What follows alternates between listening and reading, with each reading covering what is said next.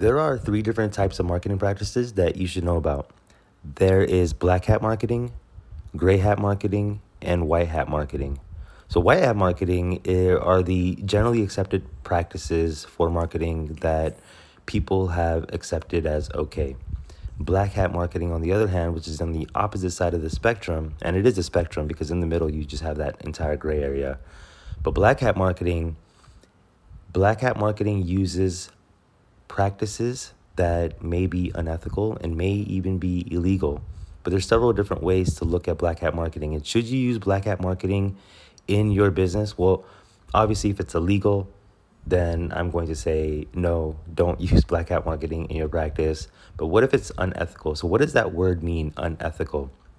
So with black hat marketing, when people say black hat marketing is unethical, what's happening is people are using black hat marketing to get around the terms of service of other platform providers for them to get an advantage.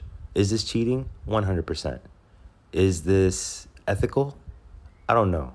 It's like playing a game, right? So if Facebook says you can't advertise this and you have to follow these rules, but you found some kind of competitive advantage for you to be able to advertise what you want, well, that's sort of in the gray area, maybe even in the black area.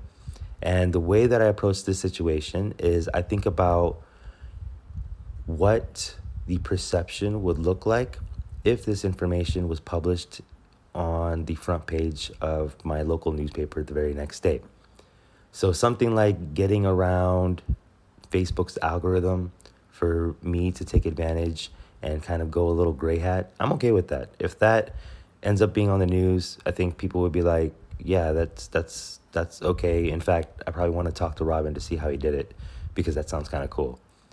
But anything illegal or anything that uses manipulation or deceptive practices, this is where I shy away because this can totally kill your reputation.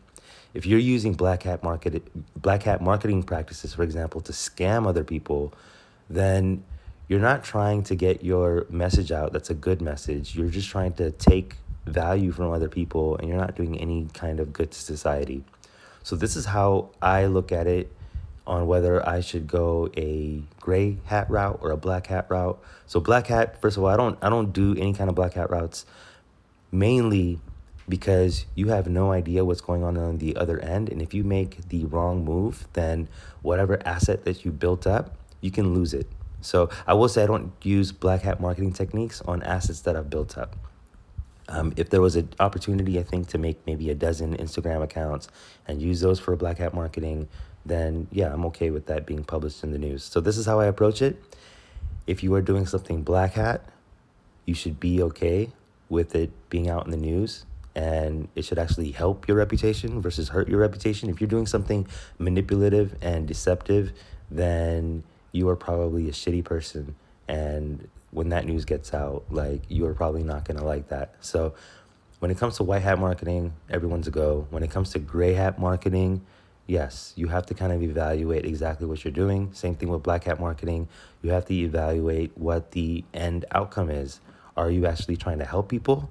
And if your message goes out to as many people as possible and you're using black hat marketing techniques to do that, and overall the end positive value is increasing to society, then I think that's okay. If that was published in a newspaper the very next morning, I'm okay with that. But if it's something that is taking away, it's not adding any kind of value, you're like literally just stealing, then that is not okay, especially if that is published in a newspaper the very next morning. Like, your reputation will go away and people won't trust you and they won't do business with you anymore. So in summary, if you're going to do white hat marketing or black hat marketing, make sure that it's something that you are okay with being published in the news the very next day.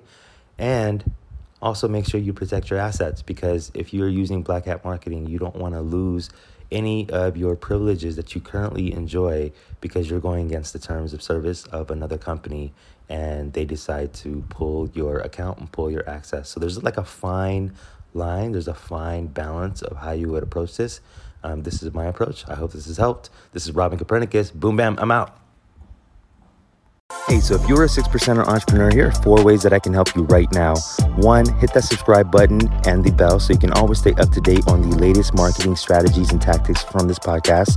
2, find out how much of a natural-born entrepreneur you are by taking the Visionary Quiz at robin.ws/quiz. 3, join the Visionaries Facebook group at robin.ws/group.